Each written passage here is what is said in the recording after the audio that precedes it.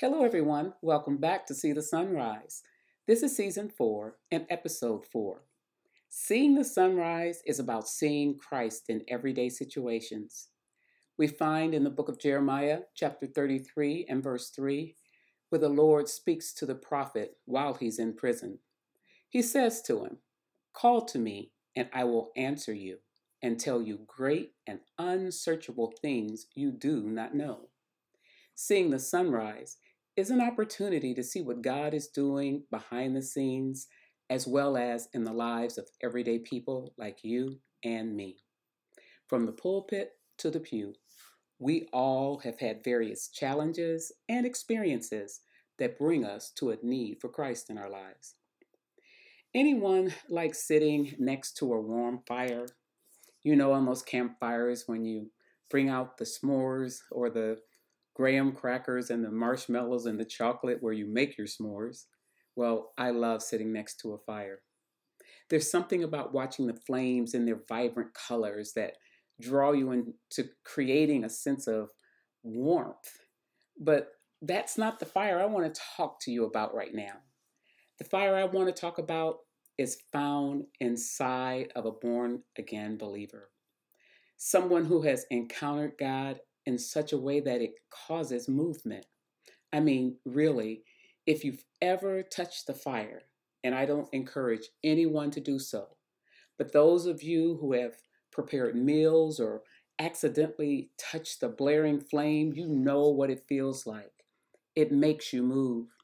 I dare not tell this story, but I will. I remember as a little girl, one time I was so infatuated with fire that I took a plastic straw because it had yellow and red and green, and I stuck it in a flame, and the way the wax fell, and I put it near my skin, and it fell on my skin, it peeled off my skin. And I thought to myself, why would you do that? It was because the flames drew me in and they were so beautiful, and I wanted to experience that. But here's the thing I found: when fire touches you like that, you can't keep still. That is what the prophet Jeremiah was talking about in Jeremiah 20 and 9. Not the fire that can harm us, but he's talking about a different kind of fire. The kind of fire that was awakened when he came to the full knowledge of who Christ was or who God was. He had such a relationship with God, such an encounter with the Lord, that he couldn't be silent. He just couldn't be still. The Spirit of the living God had ignited that fire that Jeremiah had to speak. He had to do something. He had to say something. He simply wasn't able to hold back. But lest we lose sight of this fire, let's understand why he felt this way. Jeremiah was a messenger of God. He's often referred to as the weeping prophet. And if someone is weeping, it isn't usually a result of joy. It cost Jeremiah to be faithful to God's call. That's what this fire was doing. It was going to cost him something. And when we think of cost, it's like a price that has to be paid, but it's more than that. So let me kind of expound on that a little bit. There were occasions when Jeremiah didn't want to do what he had been called to do. Can anybody relate to that? He didn't want to do the purpose for which God had formed him. Yet, there was something on the inside of him that compelled him to act even when he was reluctant to do so. Often, he thought about giving up or giving a different message, one that wasn't so harsh. He was faithful and occasionally doubtful, but he didn't complain to anybody but God. Listen to that. Often we get upset, we get frustrated, and we will talk to anybody that will hear us. But Jeremiah had such a love and a passion for God that even in his doubt, he only complained to God, the one who was purposing him, the one who had called him to this place. That is where he went to the Lord to express his apprehension. But there was something that compelled Jeremiah to proceed with what God wanted him to do, what God had called him to do. He couldn't deny the Lord's will. He had to preach what God told him to preach. Have you ever wrestled with God? It's okay if you have. Some would say, oh no, I would never wrestle with God. Well, I'm here to tell you I have. And boy, is it torturous. There are other Bible characters that also wrestled like Jacob, like Jeremiah did. For example, Jacob at the ford of Jabbok in Genesis 32. And if you remember that story, he wrestles with God all throughout the night. And the word might read it in some translations, the angel of God. And they told him to let him go. And the angel said, let him go. And Jacob said, no, I'm not letting go until you bless me. See, Jeremiah wasn't the first one to wrestle with God. The Apostle Paul, formerly Saul, when he encountered Jesus on the Damascus Road, he was wrestling because he was trying to understand, who is this that I'm tormenting? Who is this light? What is this light? I don't understand. And Jesus had to reveal himself, and to the point he had to blind him and send him away until it was time for him to fully understand and comprehend what God was calling him to. Jeremiah could not resist preaching God's word. If you remember, Jesus, now some would say he wrestled with God, but I don't know if I would say he so much wrestled with God as he cried out to God in the Garden of Gethsemane. Remember him saying, if any way this cup could pass from me. But he said, nevertheless, not my will, your will be done. So sometimes God will call us to do things that it's going to cost us a lot. I dare say that God isn't asking many of us to give our lives, but there are some he has. And that's what Jesus did. And that's why we're able to be who we have been called to be, because of his sacrifice. Now, Jeremiah had to share a message, but who would want to share a negative message? Jeremiah could not resist preaching God's word, but I'm telling you, it wasn't going to be easy. It's tough. It was going to be tough. And sometimes God will give you assignments that are pretty tough, or tell you to do and say things that you normally would not say. But if you're doing it in the power of God, you need not fret. It's tough, but if God is telling you to share it, to deliver the message, to speak what he's telling you to speak, and if he truly lives inside of your heart, you can't do anything but share it. Imagine the ridicule he must have faced. You would have to know that God is with you when given this kind of charge. I remember some of the things that God told me to do, and I was very reluctant, and I wrestled in my mind and in my spirit thinking, oh my God, they're going to think I'm crazy, or oh my God, I can't say that, they'll be offended, or oh my God. And how many of you have said, oh my God? Well, it's good that you're calling out to him, because he's the one that's telling you to do it. But I'll tell you, in the end, it turns out for his good. It promotes Christ, and it gives those who are hearing the message, hear what I say, hearing the message, and that receive the message, the outcome can be great. All of God's messages are not favorable. There are times that he will reprimand and cause those whom he's purposed to deliver less than comforting news. If you consider some of the past events that we've experienced all over the world these past 3 years, you might say that God forewarned us, but we did not listen. He was telling us through his word how we are living and how we don't hear, and how he can send plagues or pestilence or things like that into the world. And yet when they came, and I'm not saying that God said, okay, let's send COVID. But what I am saying is that when we have heard messages, and when we have heard those things that God has prepared us for or warned us about, we must listen. And we have to listen with our spiritual ear. How can you have the confidence and faith to trust God when there are those who oppose, those hecklers seeking to defy God and follow their own way? You know, initially, Jeremiah voiced his complaints to God, acknowledging who God was and recognizing his own state. Here's what he says in verses 7 and 8 of chapter 20 of the book of Jeremiah. He said, you deceived me, Lord, and I was deceived. You overpowered me and prevailed. I am ridiculed all day long. Everyone mocks me. Whenever I speak, I cry out, proclaiming violence and destruction. So the word of the Lord has brought me insult and reproach all day long. Is it no wonder he's referred to as the weeping prophet? Listen to what he had to endure. Mocking, people proclaiming, he's speaking out violence and destruction, and it's brought him insult and reproach. Nobody's liking him. Who likes a negative message? No one does. But when you listen to it and it helps you to move forward, sometimes we want to hear those words. Jeremiah was able to be honest in his communication with the Lord. And yet, no matter how he felt, the fire, the impact of the Spirit that lives inside of him, it had so convicted him that he could not be quiet. He couldn't keep silent, because we all know that if you sit in the fire, it will consume you. And Jeremiah felt the Spirit of God like that. He felt that if he stayed in that fire and didn't do what he needed to do, it would consume him. Like being in the midst of a burning fire, such that you have to run and tell it. Like I said, if you've ever been burnt, you do jump. Your body reacts to it.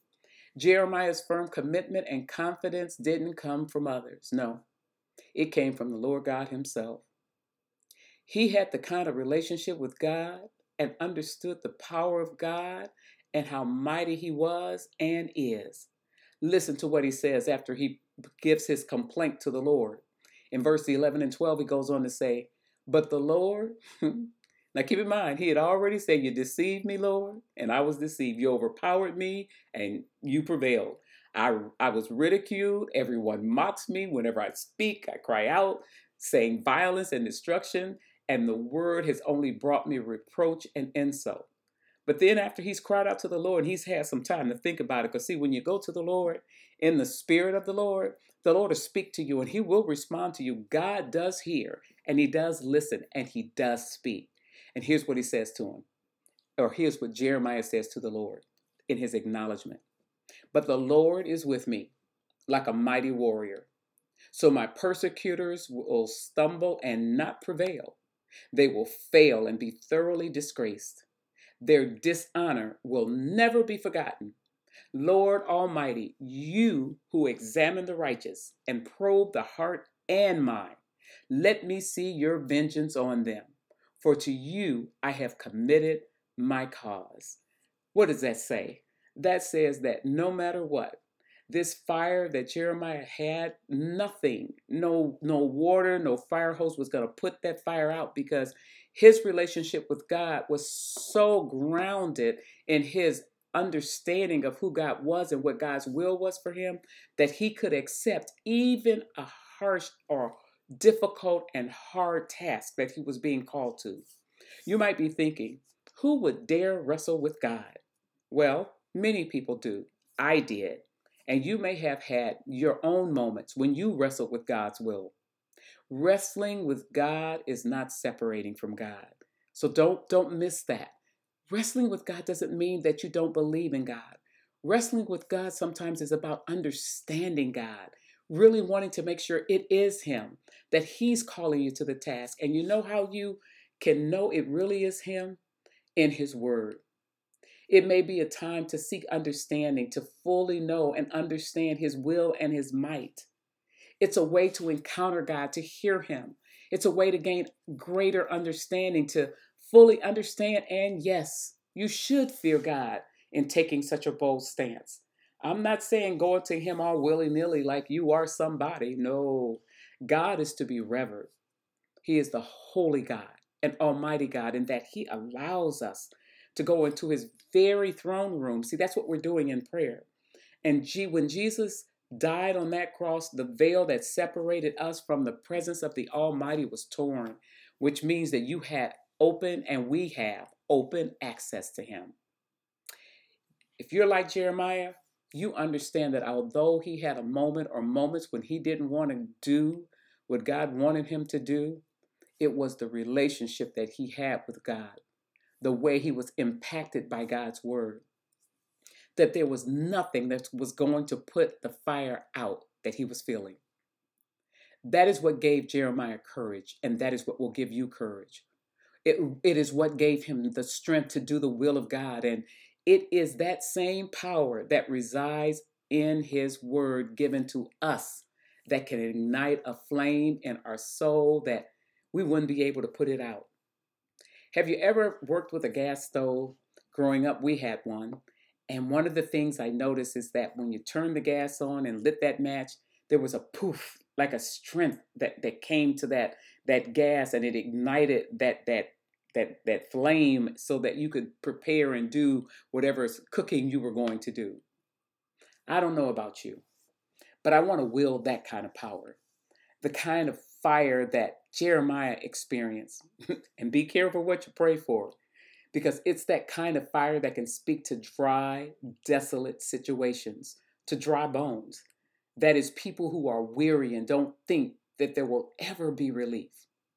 I dare say almost 3 years ago, there were many dry bones in our world.